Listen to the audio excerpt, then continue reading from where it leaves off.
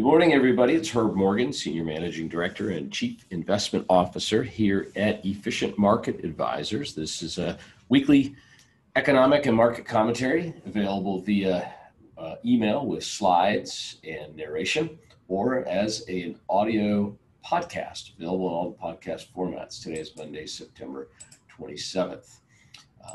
As a quick reminder, everything here is designed for use with both investors and financial advisors, each of whom are expected to make their own investment decisions. Nothing contained in this presentation is investment advice, nor should it be treated as such. There are no recommendations at all for the purchase or sale of any securities. Everything you're seeing and hearing is for informational purposes only. Its accuracy, adequacy, or completeness cannot be guaranteed. So let's get into it. Last week, S&P 500 rallied back up about 0.5%. Mid and small cap led the way. There's this ongoing theme about sort of Russell 2000 or S&P 600 small cap stocks outperforming the big growth companies. Big cap tech is what it is now. Tech is really, when you add up the tech in the tech sector and the tech in the financial services sector and the tech in the communications sector, it's arguable that big cap tech is about 50% of the S&P 500 market cap nowadays. So this little shift in leadership to the small cap names has been talked about, called for. Question is, how long will it last? As we've got the end of September and earnings seasons coming up here relatively soon. International markets gave back a little last week. The biggest losses in emerging markets, down 1%, and now back into the red for the year on emerging markets. Also, we after the announcement from the Fed at the FOMC meeting, it became all but clear, and we're going to talk about this in the presentation, that tapering is upon us and will likely begin in November and end rather quickly, get down to zero, probably mid 2022 or even in the third quarter, as late as the third quarter, but it's definitely coming. As such, bond market began to sell off a little bit. The curve began to steepen a little bit. We got to a 1.5 on the U.S. 10-year Treasury. So with that, let's get into the economic data. There was a lot of data on residential real estate. Residential real estate is important to all investors. Most of us own homes, and the value of that home, or we're trying to buy one, obviously is very, very important to our overall balance sheet portfolios. National Association of Home Builders Housing Market Index, which had been on a little decline, you can see here, for a number of months. Actually, this was the first increase in 5 months, but it's all been at a very high level. This north of really 50 is expansion, north of 60 is really good, and north of 70 is just out of this world. And so it went to 76. That was two ticks above the expectations. Why did they feel a little bit better? Starting to see some relief in a number of the material costs that go into the building of the home. So the home builders are feeling a little bit about that. Lumber, ER, Lumber, eased, while the demand remained very strong for houses. Okay, staying on the same theme, housing starts and permits. Starts rose about 4%, well above the 1% estimate, after a pretty big drop on a percentage basis in July. This gain was due to a big jump in multifamily, but multifamily is very, very volatile, so we're going to just put that to the side for a minute. So everything looks fine there on the housing side, of course, except for prices if you're trying to buy. Existing home sales themselves were expected to come in at 5.89. It came in right about there, 5.88. That was a 2% drop in the annualized rate. Still suffering from very, very low inventory and high prices, deterring buyers, making sellers, of course, very happy. New home sales perked up about 1.5%. That was more than expected. Annualized pace of 740,000. That's down, though, considerably from the nearly 1 million annualized pace from just about a year ago. But July, which was originally at a 1% gain, got revised higher to about a 6.4% gain. So that was really a big pickup overall because of the July revision in new home sales. We all know that new home sales, any home sales, not just new home sales, are very largely driven by the ability for a buyer to obtain financing. And it's the payment that is often considered the price of the home, not the home itself. Payments are more often than not derived from the yield on the 10-year Treasury, the U.S. 10-year Treasury. For the 30-year fixed payments, some of the adjustables are taken off of other trading, other shorter maturity treasuries or LIBOR, et cetera.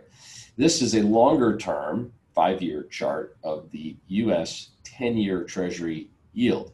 See, it peaked back in 2018 at about 3.25%. It was already trending down, sort of bottomed, heading back up when COVID came upon us and a big old recession, and yields dropped all the way down to the near 50 basis point level.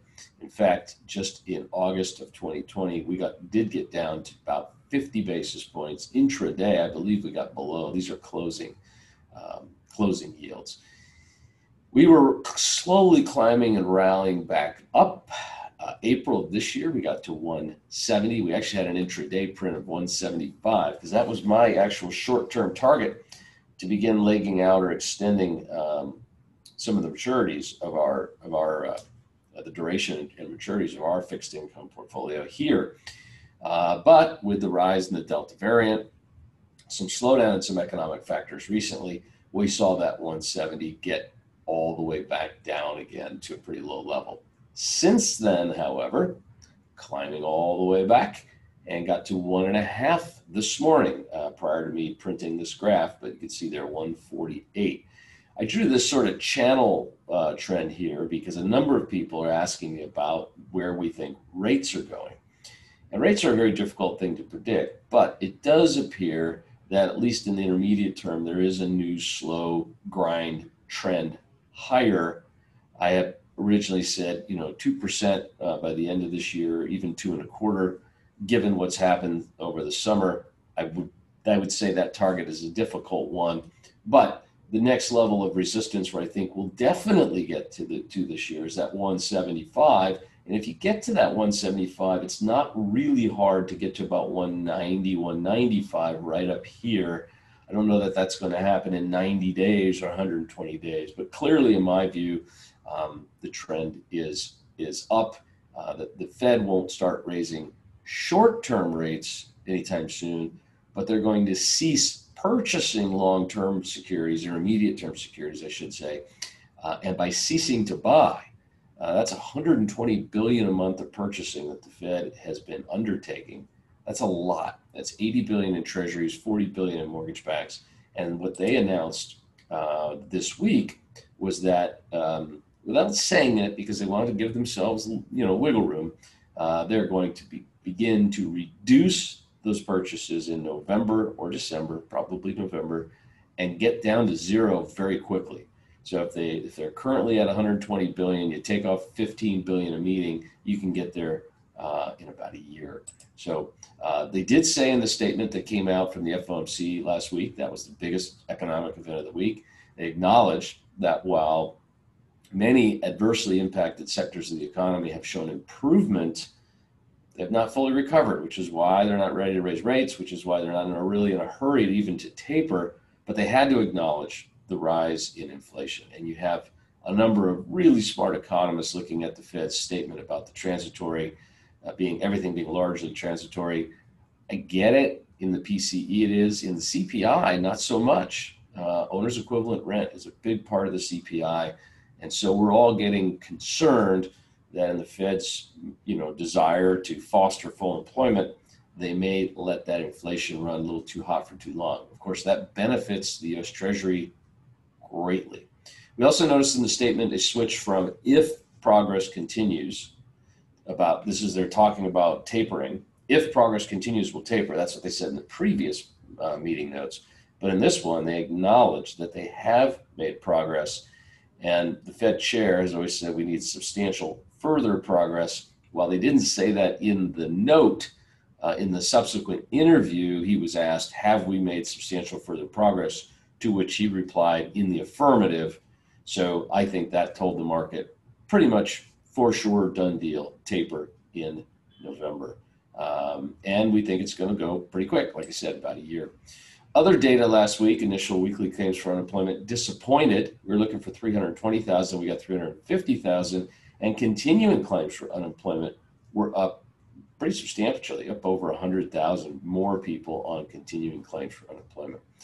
We got the two flash PMIs from Marquette. They said they send those out, near the end of the month, and then they get their final PMI we'll get that on Friday from them. That'll be October 1st. But the manufacturing, which is about 15% of the economy, fell from 61 to 60.5. Not substantial there. That's still a great number for manufacturing. Services, however, continued to decline again from 55.1 to 54.4. Still above 50, still showing expansion. Other big news on the week is what's going on in China and, of course, the U.S. debt ceiling. So these are all going to impact markets here coming up. Chinese regulatory crackdown is, I think there is a wide dispersion of opinions on what's really happening over there. So Glenn Ambach, our co-CIO, put this slide together this week. He says that the crackdown is driven by issues such as competition, anti-monopoly practices, data protection, and economic inequality. They're cracking down on, say, for-profit education and for-profit tutoring, trying to smooth and make things more equal in their economy. Because they have this one-party totalitarian rule, they can make decisions very, very quickly. Sometimes maybe that's good. They're also dealing with a bit of a debt crisis. There's a large property development firm called Evergrande that has missed some debt payments, where we know in the U.S. that the government can't just step in and do things without votes and discussions and committees in Congress.